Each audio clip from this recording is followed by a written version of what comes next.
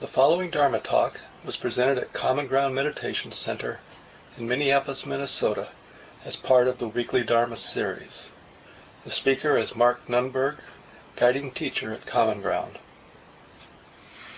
Welcome everyone. Thanks for coming tonight. So many of you know we've been looking at Jack Kornfield's relatively new book, The Wise Heart, a guide to the universal teachings of Buddhist psychology. And we're on chapter 4, which is the colorings of consciousness. The last couple of weeks I talked about consciousness or nature of mind. It's one of these great mysterious topics in the Buddhist teachings. It's like awareness itself. Nobody would debate with me that there is awareness, right? Or that you're aware. But what awareness is, or what consciousness is really hard to point to or talk about even. We know that there's awareness because I see you, I feel this, I think, and I know that I'm thinking. So we know about the space, or a space of awareness, the space of the mind, because of the objects that are being known. But the objects aren't the space of awareness, right? Awareness illuminates objects or knows objects. But what is the knowing itself, that space of awareness? So that was the last chapter, chapter 3 in this book. And the Buddhist principle of psychology that Jack Kornfield outlines or puts forward in that chapter is something like, if we move our attention from the objects of experience, what's being known, what's being thought, what's being felt, to the knowing itself, wisdom arises. That's sort of a provocative statement right there. Now the next chapter is really about the colorings of consciousness. So we have this fundamentally free, effortless, mysterious happening we call awareness. Like the Buddha said, luminous is consciousness, brightly shining is its nature. But it becomes clouded by attachments that visit it, right? Luminous, brightly shining, essentially free, but this essential freedom becomes clouded by attachments, by the habit of the mind to fixate or get identified. It gets caught by the different objects, whether the object is a thought that's arising or the object is something happening in what we call the external world, like in front of me. But in any case, the mind, in a sense, is entrapped. The heart mind is entrapped through the process of getting identified or attached to some experience, some object of awareness. And the Buddha has, many different maps, and these maps overlap. It's not like one map for this part of reality and another map for a different part. But most of the maps are basically different ways of illuminating or explaining one's lived experience.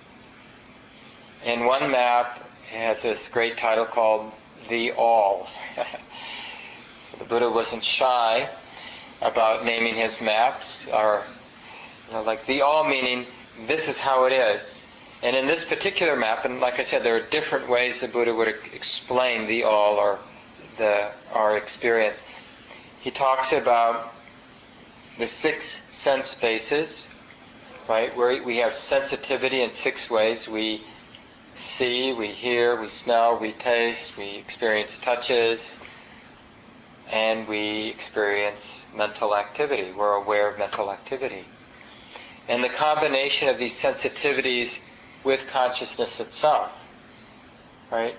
It's not enough to have an eyeball and a visual experience, but there has to be consciousness. Consciousness is a bit like it's an ignition. You have an eye, you have a sight, and the eye sees the sight. And when the eye that works sees a sight, then the working, the sort of recognition of that visual object, that is what we call consciousness. Consciousness is the actual illumination or the actual knowing of the object, the sensory object, like the eyeball, the sensory organ, the eyeball, and the object coming together. So we've got this, he's just describing the mechanism of awareness. We've got sensitivity, and we have this thing called consciousness.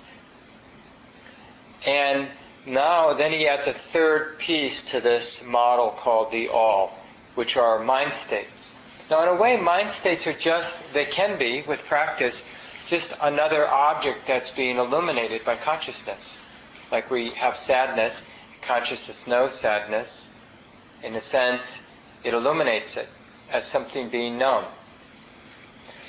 And that would be a mind state, right? It would be some mental activity. Sadness or any emotion, any mind state would be that sixth sense gate, not one of the five physical senses, but the mind knowing mind activity, as opposed to the mind knowing sound or smell or taste or touch or sight. So this third category then, though he talks about is mind states, different colorings of the mind. Now some mental states are always there. They're just, like there's always perception. Perception is always happening, memory is always happening. And then other mind states are wholesome, and then the other set, of course, are unwholesome mind states. And you see, when we're in this place where we have sensitivity that's being known, objects that are being known, it's all being filtered or colored by the particular mind states. Like when we have wholesome mind states, then our experience is being filtered in a particular way. When we're having unwholesome mind states, it gets filtered in a different way. And I'll just list some of we could generate these on our own, but the three roots of the unwholesome mind states would be grasping, aversion, and delusion. And then the three roots of all the wholesome states would be non-grasping or generosity, non-aversion, which would be kindness, non-delusion, which would be clarity or wisdom or mindfulness. And so Jack Kornfield just lists some of the expressions of the unwholesome, right? Grasping, aversion, and delusion give rise to worry, envy, rigidity, agitation, greed, self-centeredness, hate, avarice or stinginess, shamelessness, dullness, closed-mindedness, confusion, misperception, recklessness, and of course others. And then the healthy states, mindfulness or clarity or wisdom, which is the opposite of delusion, generosity or simplicity, which is the opposite of greediness, and kindness, which is the opposite of aversion, give rise to mindfulness, confidence, graciousness, modesty, joy, insight, flexibility, clarity, equanimity, adaptability, kindness, and others. Now this is really our assignment, both because we're sort of following along in these series of talks, but more specifically our assignment because we're a human being, probably, that's interested in understanding our experience, the nature of our experience, how it all works. And in particular, we're interested in how it is that we end up suffering, how it is we end up stressed and burdened by life, and how it is at other times we end up feeling quite buoyant and alive and free and loving and clear in life. And why is it this way sometimes and this other way other times? Is it just haphazard? Or is there something that I can discern, understand, so I'm increasing the probability of moments of buoyancy and clarity and love, and decreasing the moments of feeling stressed out and hateful and needy and heavy and burdened by life. And so the reason the Buddha has a map called the All, where he talks about objects being known, and the filters, the mind states that filter, that give a tone to those experiences, is it illuminates something about suffering and the end of suffering. And those of you who've done any readings of the actual talks of the Buddha, over and over and over again, he emphasized that I teach only one thing: suffering, or stress you could say, and the end of stress. So, as a spiritual teacher, he wasn't interested in sort of laying down some metaphysical explanation for the way that it is, but only giving teachings or pointing out that have to do with our actual experience of stress and how it can end. How it doesn't need to be that way. And so, our job is, one of the things the Buddha would point out is how, in order to be happy, our strategy to be happy has been mostly about different experiences, trying to get different experiences and get rid of other experiences.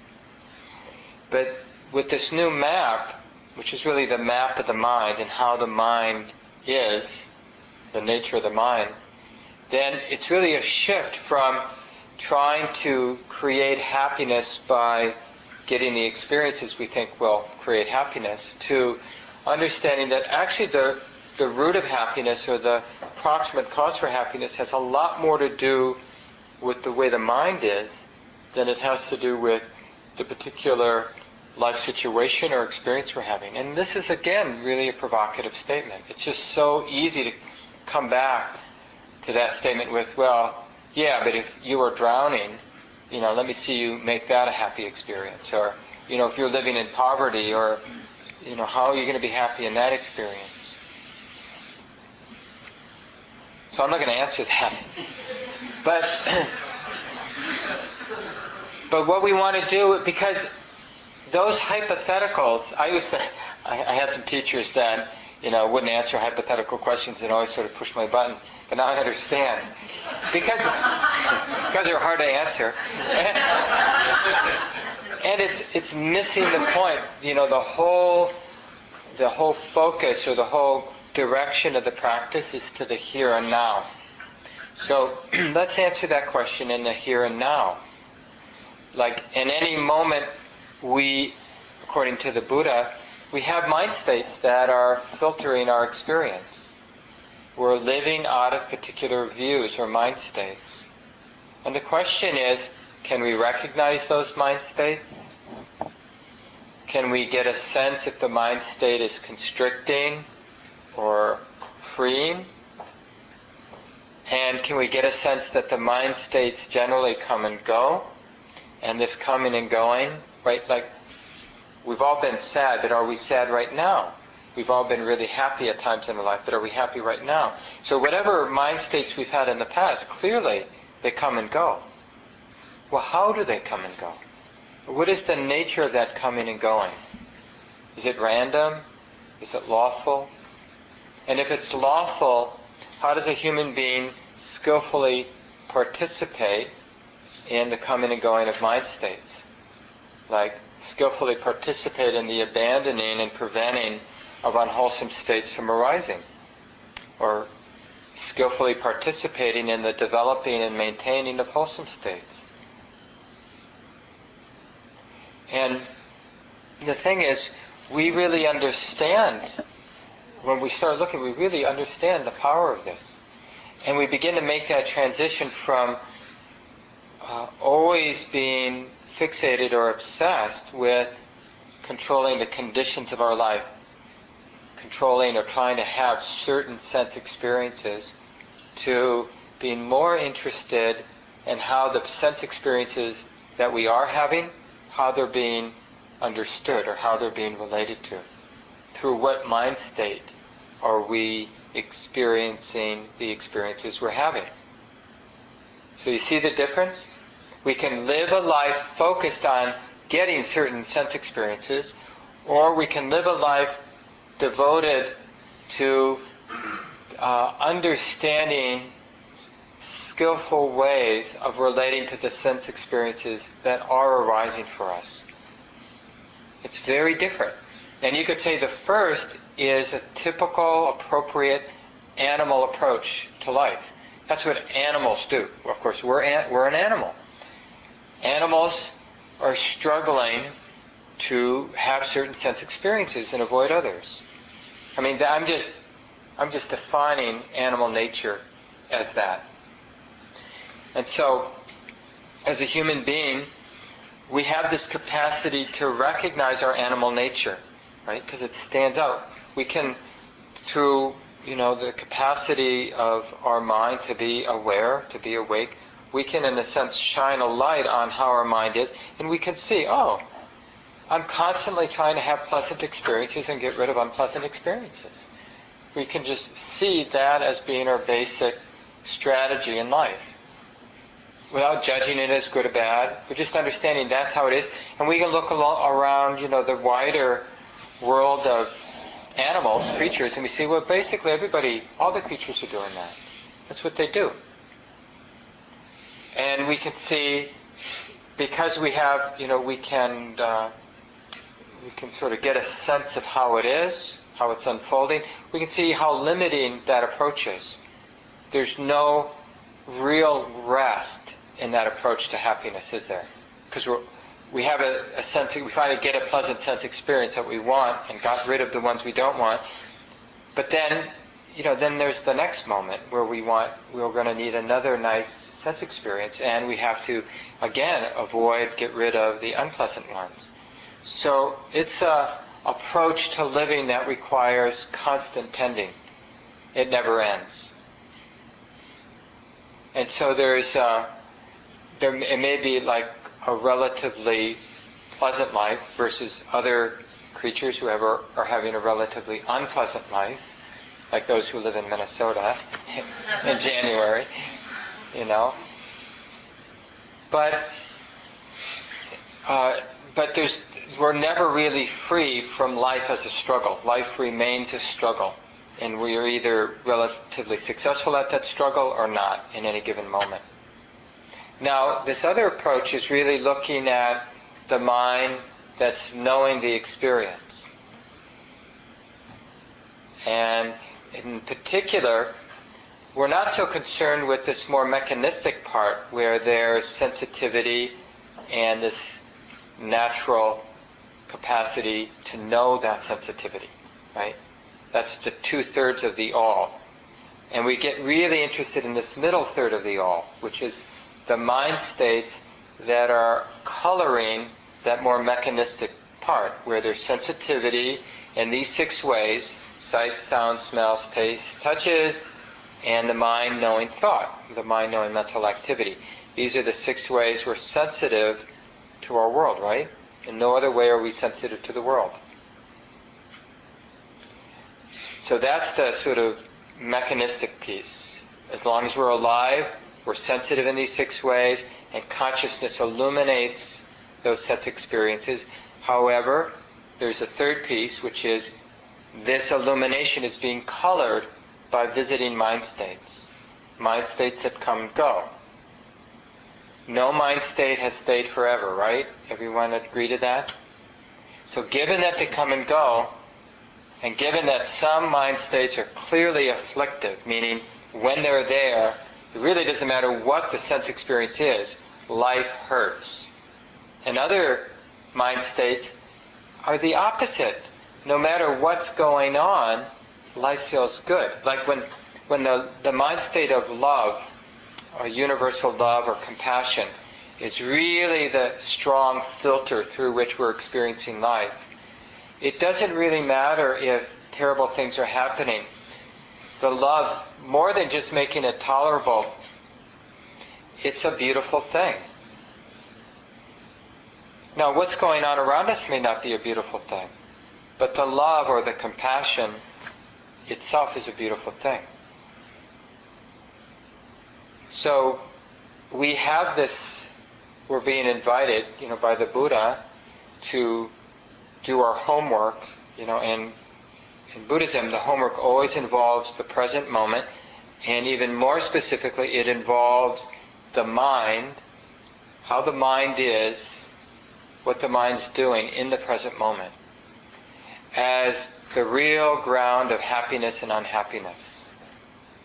Which is completely different than our normal approach, which is to focus on objects around us in order to create happiness for ourselves, get rid of unhappiness. This is a famous passage. Many of you have heard it before. There's a collection of verses. Somebody way back when, a couple thousands of years ago, went through all of the different talks the Buddha gave and pulled out the pithy verses and put them into a collection called the Dhammapada. And the first stanzas in the Dhammapada, some of the more famous lines from the Buddha, go like this. All experience is preceded by mind, led by mind, made by mind. Speak or act with a corrupted mind, and suffering follows as the wagon wheel follows the hoof of the ox. All experience is preceded by mind, led by mind, made by mind. Speak or act with a peaceful mind, and happiness follows like a never-departing shadow. Well, this is not so much answering it theoretically, but this is such an appropriate reflection for us. Is this actually true? Speak or act with a peaceful mind, and happiness follows like a never-departing shadow. I mean, is happiness really this easy? And what do we mean? What does he mean by speak or act with a peaceful mind? I mean, my sense of it, peaceful mind, is just a stand-in for wholesome states of mind. You know, because when we're really loving or compassionate, there's a peace with all wholesome states of mind. Like that list I read, Jack Hornfield's list of the healthy states or the wholesome states: mindfulness, confidence, graciousness, modesty, joy, insight, flexibility, clarity, equanimity, adaptability, kindness, and others. In a way, wholesome states. So, and think again of wholesome states or these mind states as the coloring or filter through which we're experiencing the experience of the moment, whatever it is that's rising or predominant in that moment. So, what sort of filter allows for a sense of ease and happiness, wholeness, or whatever, however you experience happiness? What sort of filter promotes how you understand happiness to be? Wouldn't that be an important thing to understand, the relationship between the particular view or mind state we're living out of and the experience of happiness? Like, for example, if we really got that being irritable or hateful or aversive always led to suffering, to being stressed or feeling burdened by life, we wouldn't intentionally sort of get identified or take up that attitude. We wouldn't consider hatred or aversion a functional mind state.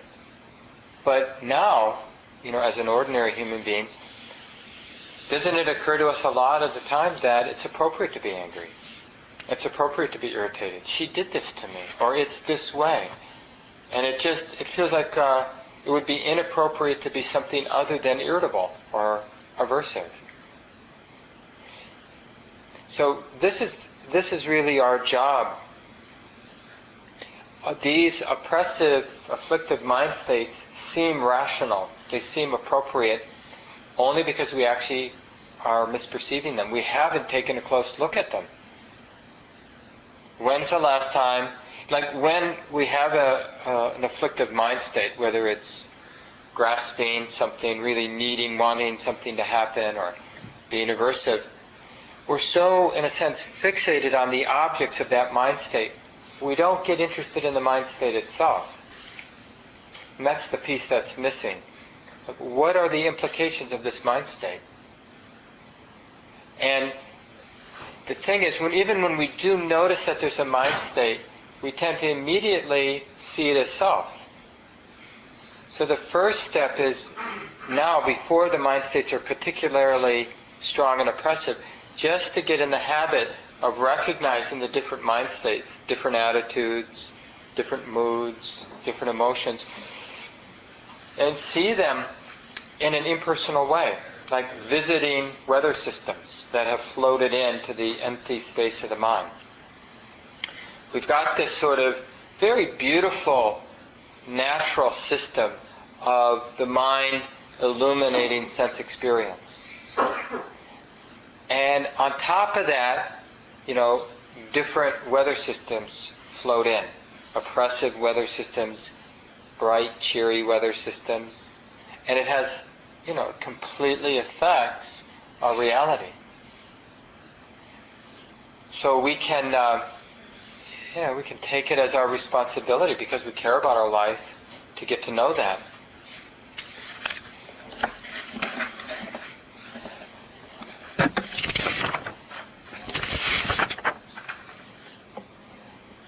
Jack Kornfield has this nice image, and it's just this important premise. When you start to notice your different mind states, it's almost like you're developing a vocabulary where you can very quickly recognize, oh, this is sadness, this is irritation, this is love, this is joy, this is gratitude, this is graciousness, this is envy, this is jealousy, this is neediness, this is craving. And it's like, just like every, different people in the room have different skills, and if you have a particular skill set, you might have a particular vocabulary that none of us have. Like some of you are musicians, right? And somebody can sing a note, and you'll know, that's a C, or that's a this or that. And the rest of us would be clueless. And we want to be this way with mind states. We want to become the world's expert on the predominant mind states that come and go in this mind. We're not so concerned about other people's minds. This mind. And the thing is, simply knowing the mindsets that come and go is a real step towards skillfulness. The principle that Jack Kornfield states in this chapter 4, he says, recognize the mental states that fill consciousness, shift from unhealthy states to healthy ones. Now he doesn't say, well, how do you shift from healthy to unhealthy? But the predominant skill, or the basic skill that's necessary, is simply to notice mind states. Because there's this principle, and you can check it out for yourself. When you have a simple, clear recognition that sadness is like this, so let's say you're sad, or you're irritable, or you're jealous, some unskillful state, and now you recognize it, it's there. It's like you're noticing the weather system in the vast, empty sky of the mind, and you're just noticing their sadness. What happens to afflictive states of mind when you see them as afflictive states of mind? And he uses the image like sunlight on fog, how sunlight on fog causes the fog to evaporate. Well, it's the same thing. When we're mindful of unwholesome states of mind, they fall apart. Mindfulness itself, of course, is a wholesome mind state. And unwholesome mind states and wholesome mind states can't exist at the same time in the same mind. Because unwholesome states of mind, by definition, this is sort of tautological, by definition, unwholesome states of mind are constricting. The mind, in a sense, forgets its vast, empty, boundless quality, nature. And it feels, in a sense, embedded in that particular problem that mind state has created. So mind states create personal problems in a way that the mind gets caught up or embedded in the problem, becomes who or what it is. That's who I am. I am the mad guy. I am the needy person. I am the person who's been, hurt and I need to get revenge. And that is a constricted state. And of course, when we're constricted in that way, the expansiveness of love, of calm, of clarity, or any other wholesome state of mind, it's just, they're opposites, so they can't coexist. And of course, it always seems this way, but I think it's really true. The wholesome states are more powerful than the unwholesome states. So when you bring a wholesome state of mind to help you understand or see or know an unwholesome state of mind, the unwholesome state of mind will fall apart. And again, this is something to reflect on. To really play with in your life. And delusion as an unwholesome mind state is the mind state that says, why bother? This will never work. Right? So the fact of you not doing this is because you're under the influence of delusion as a mind state. Because delusion is a kind of arrogant state of mind that basically says, I already know how it is. I'm upset. I'm angry. I'm needy. I'm, whatever. The world's a bitch. It's, and then the arrogance that that's just how it is. And so delusion is the particular mind state that keeps us from reflecting on the nature of mind states, how they work, how they come and go, and how to skillfully participate being a creature with mind states, and not to feel helpless to the particular mind state that's visiting right now, trapped by it. So we have to really test out in the next couple of weeks whether this is true. In some way, bringing a wholesome state to the mind states that are present, and see what happens. And really develop the confidence that you can, you know how the mind works. And then we can really reflect on that statement, speak or act with a wholesome state of mind, a peaceful mind, and happiness follows like a never departing shadow. What this is suggesting is that not only is happiness possible for human beings, but a continuous happiness is possible. Now, there is absolutely no reason that we wouldn't be interested in this, right? Unless we're insane, we'd be interested. And not that we should believe this is true, but certainly it's worth checking out. And the interesting thing is, even there are some people clearly who have, objectively speaking, unpleasant life situations, who seem to be really happy. A lot of people like traveling to less developed, economically developed places where people have fewer things and deal with more unpleasant life conditions. And one of the reasons people like to travel is they bump into people who seem to be incredibly happy living a life where their physical conditions seem less pleasant. And it sort of blows their mind. It does. It blows our mind when we see that. Well, how can that be? What's going on there? Because we're so convinced that we need this in order to be happy. This is why people like to go backpacking or do different things. It sort of blows our mind that I can be happy, that mac and cheese for the third night in a row can taste so good, or whatever you cook when you're backpacking.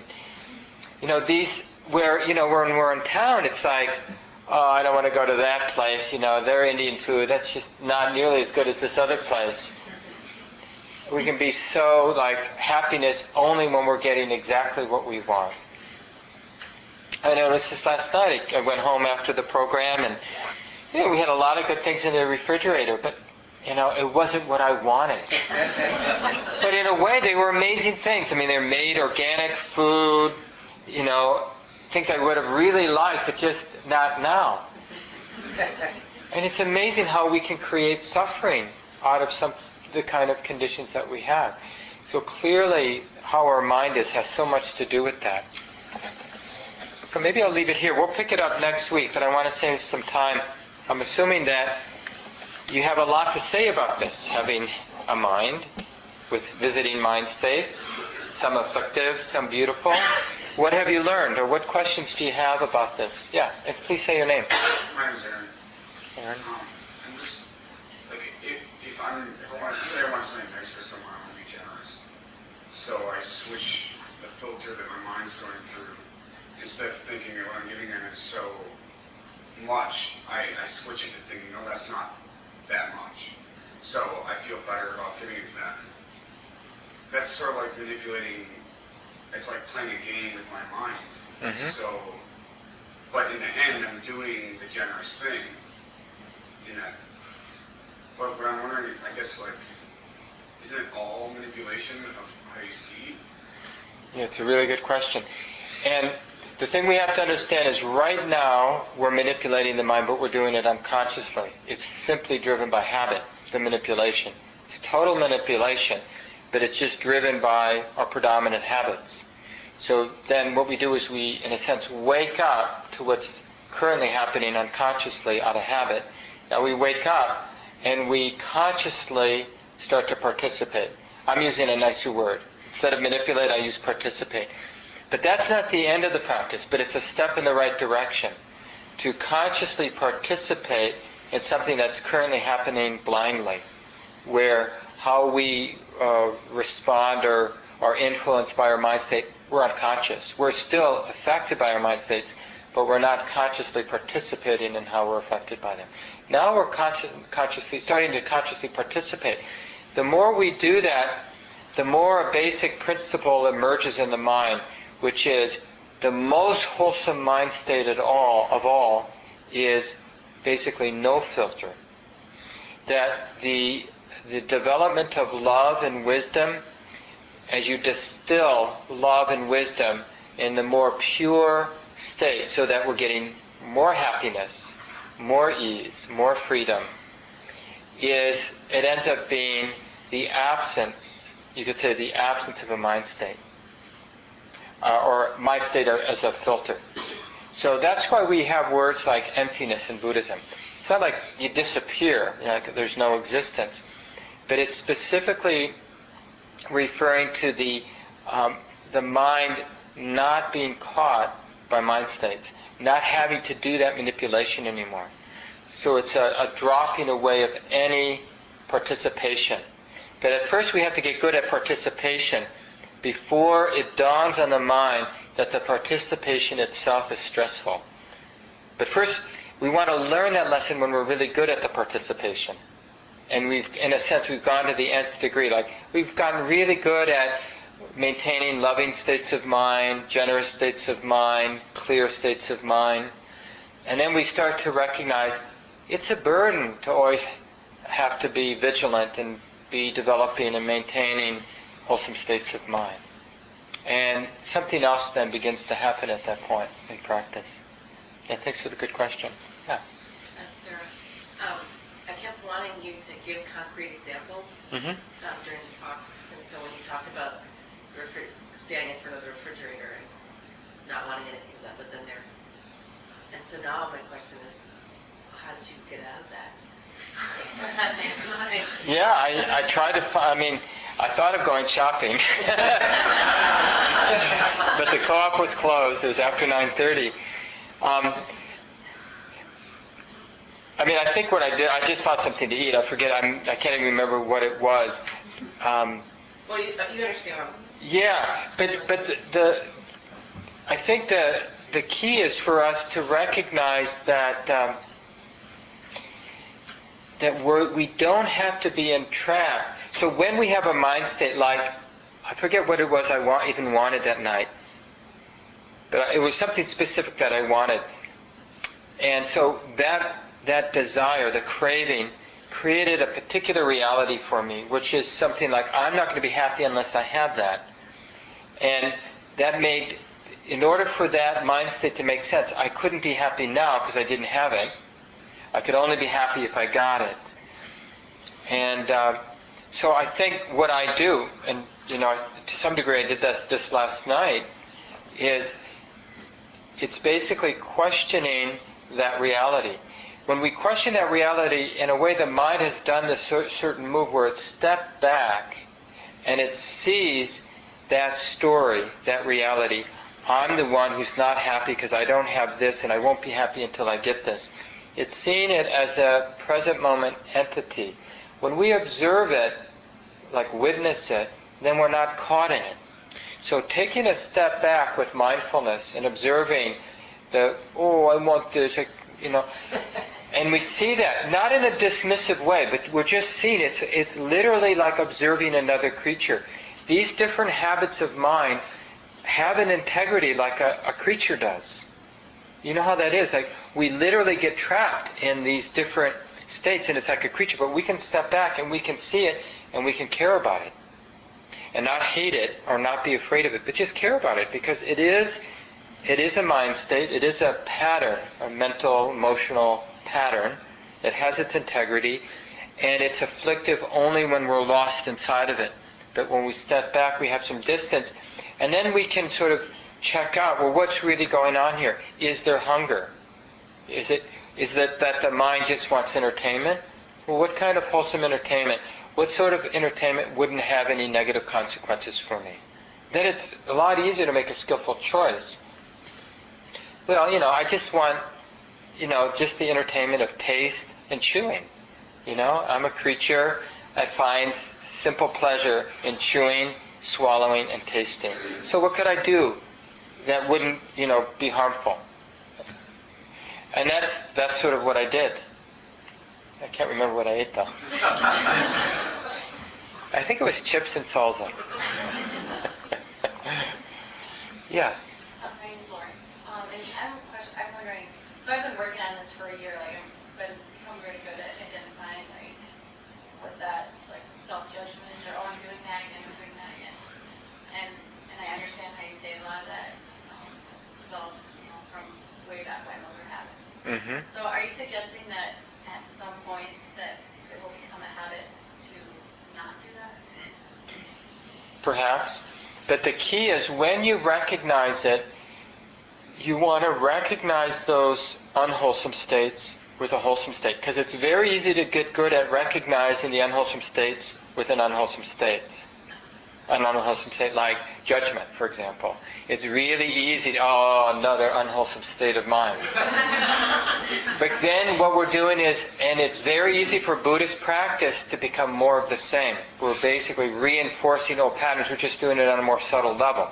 So instead of hating ourselves for gaining weight or hating ourselves for messing up here, we're hating ourselves for having this mind state or that mind state, or not having the good mind states, things like that. So the key is understanding what the experience of mindfulness is. So when you identify that state, it's really that you're all of a sudden you've already flipped the mind to a wholesome state, because you can't recognize the unwholesome state with mindfulness unless you're in a wholesome place. Mindfulness is a beautiful, wholesome state of mind. It's already a liberated mind state. There's already a sense of freedom when we're mindful. If you're not experiencing freedom, you're not being mindful. That's sort of provocative. I'm not, all these years I haven't been practicing, but it's really true. A moment of mindfulness is liberating. It feels good. And now, sometimes there's some mind, it's not so much like they're both existing at the same time, but we have a instant of mindfulness and 3 instances of judgment. And so it seems like we're being mindful, but we don't realize that we're also being judgmental. And the mind states can move very quickly, which is amazing in and of itself. So another answer to your question, Laurie, is that if we can be mindful of afflictive states, it doesn't matter so much whether they go away, does it? Because that simple, loving, beautiful presence with anger, with whatever the unwholesome state is, it's already beautiful. So then, see, this is why this practice really works. What will really allow those unwholesome states of mind to fall away is when they're no longer fed by attachment, identification. And when we can be mindful, and then it doesn't matter whether they come and go, because we know how to be with them, then we're really not feeding them. But as long as we're afraid of those unwholesome states, we're feeding them. So being identified with anger is one way to feed it. Hating the fact that we're angry is another way to feed it. Both will feed it. It's only when we're equanimous that we're not feeding it, those things will fade away. They'll get less recurrent. So if you really want them to go away, become equanimous about whether they come or go. Then they die through lack of being fed. They fall away. They eventually don't come as often, and then eventually not at all, those afflictive states. Yeah, Jana. When I hear some of this, there's this part of me that thinks, okay, well that means that no matter what the experience is, I should go into it and be equanimous. But I know the Buddha advocated for sort of not going places that bring up afflictive mind states. So how do you decide the right... Well, remember, it's Lori, right?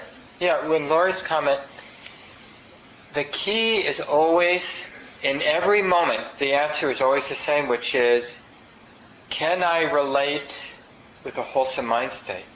Or how can I participate in a way that promotes, develops, and maintains wholesome states of mind? So it's always about wholesome states of mind.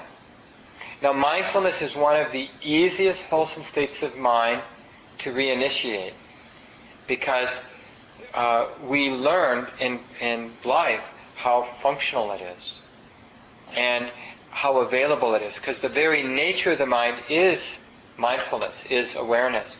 So it's not about too much doing something like I've got to be wholesome. It's more like falling back into this capacity to see things as they are and learning to trust that move of sort of reigniting mindfulness by resting in it. But there are a lot of ways to reignite wholesome states of mind. And so you're right. It's not so much about going into the unwholesome states as it is about bringing up, finding a wholesome state of mind. But when there's something really afflictive, it can be hard to generate a wholesome state unless it's a wholesome state that's addressing the afflictive state of mind. So that's why mindfulness is often opening to that unwholesome state. It's not so much about going into the unwholesome state as it is about initiating, activating a wholesome state of mindfulness, which is going to want to know what's happening. That's what mindfulness does. It opens to the way it is in the moment. So it will go into that unwholesome state. It will illuminate it.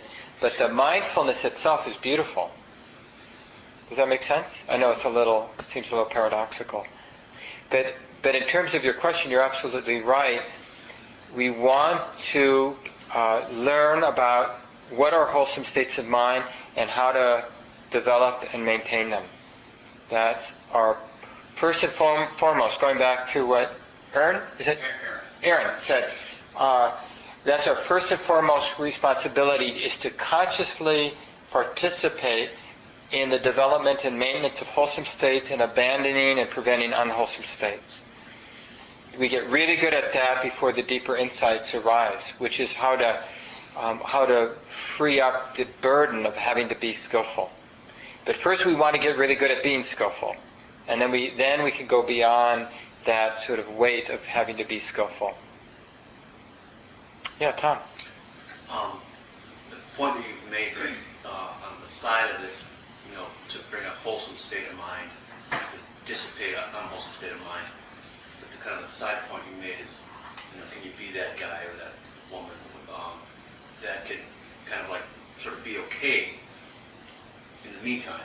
Mm-hmm. This was very helpful for me. Like, as the holidays were coming, it was my dad is here and my sister's there and I'm here and he's telling her this, and it's one of those, you don't have to really know all of it. It's one of those things. But I could feel it was different this time because what's the sweet spot here? What's the skillful way? And just that much sitting back, it's still difficult. I mean, it's still whatever. It's still there's still some unwholesome, unskillful habits that are still going on. But I just at least had this slight comfort in like, well, instead of having to somehow figure it out and say, and then go back to me being, 14 or 24, 34, whatever, and say, my dad is this way, my sister's this way, like then kind of lock in and then find your little label for that moment and say, this is, kind of this is my story and I'm sticking to it. Like I don't really know, but I'm just going to try to keep, I'm going to try to do what a wise person would do. Yeah. And I'm not sure what that is, but this is not going to be it. Yeah, it's very good. And it's hard to label that, but there is this, we learn this backward step, like how to fall back into wholesome states of mind. Like I really picked up when you were talking, like somehow intuitively, without you even knowing how you're doing it, you're learning how to fall back into equanimity. And the thing is, we sort of trust it, but we also sort of trust, that my sister's this way, my dad's this way. And so it's a little bit of a battle. But that's okay because we're developing more and more trust of resting in equanimity, resting in awareness that it's like this. That is a wholesome state of mind. That it feels almost like nothing. But that's actually an insight. The more you start visiting consciously wholesome states of mind, develop a taste for what that's like. And you'll see that wholesome states of mind are almost like nothing. And isn't that interesting?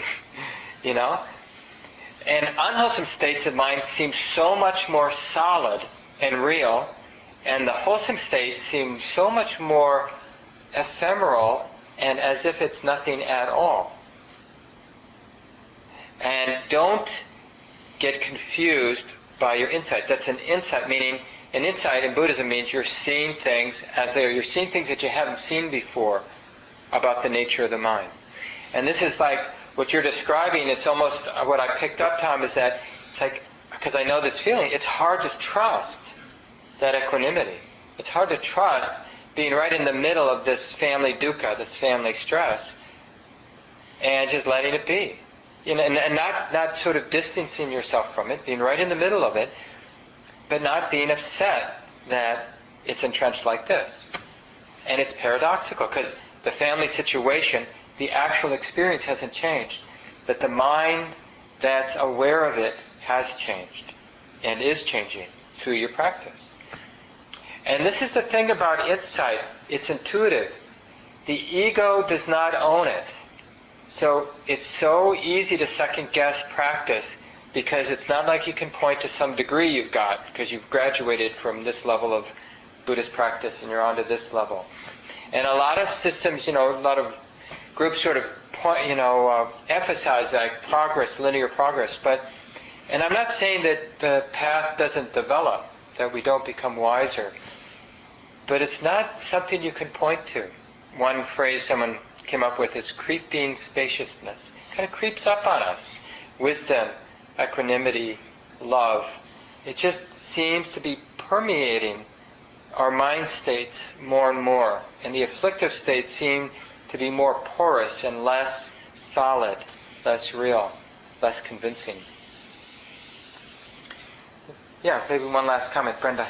Sometimes I think that spaciousness kind of feels like detachment. Can you talk about that a little bit?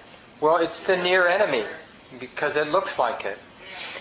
The thing about detachment, is that if we look carefully, we'll see that we're afraid of getting contaminated by the messy world. So we're going to distance ourselves from our own afflictive states of mind, our own habits, or the messiness around us. And the way that we prevent detachment is the deepening understanding of what mindfulness is. Mindfulness is as an experience of being open or undefended. And so one of the nice things about sitting still, for example, is, we get body pain. And then, we can distance ourselves by getting lost in a fantasy. And it's amazing. Like you could be so afflicted by body pain, knee pain, back pain, and then you get a good fantasy going. And that fantasy can go for half an hour, and you have no problem sitting. But if you're mindful, it can be really difficult to stay in the sit. And so this is the thing about mindfulness. It's really bringing us right into the middle of things. So the equanimity we're interested in is, like Tom described, being there, interacting with his dad, his sister, but not being as burdened or weighed down by it.